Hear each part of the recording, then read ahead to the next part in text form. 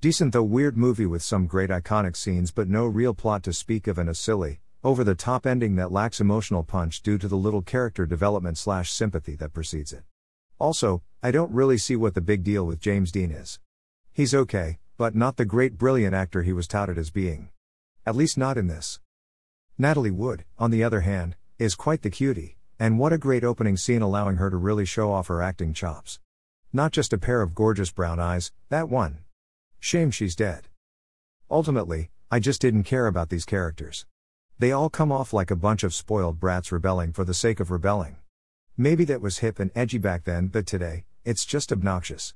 What's the film trying to say about youths during this time, exactly? That they're all a bunch of emotionally disturbed crybabies who resort to violence and acts of stupidity whenever they feel ignored by their parents? I guess that's a pretty good message, but the film doesn't do anything meaningful or interesting with it, other than a few cool-looking scenes here and there. I don't know. It's not a terrible film, but definitely a product of its time. And keep your eyes peeled for a really young Dennis Hopper as one of the members of the gang.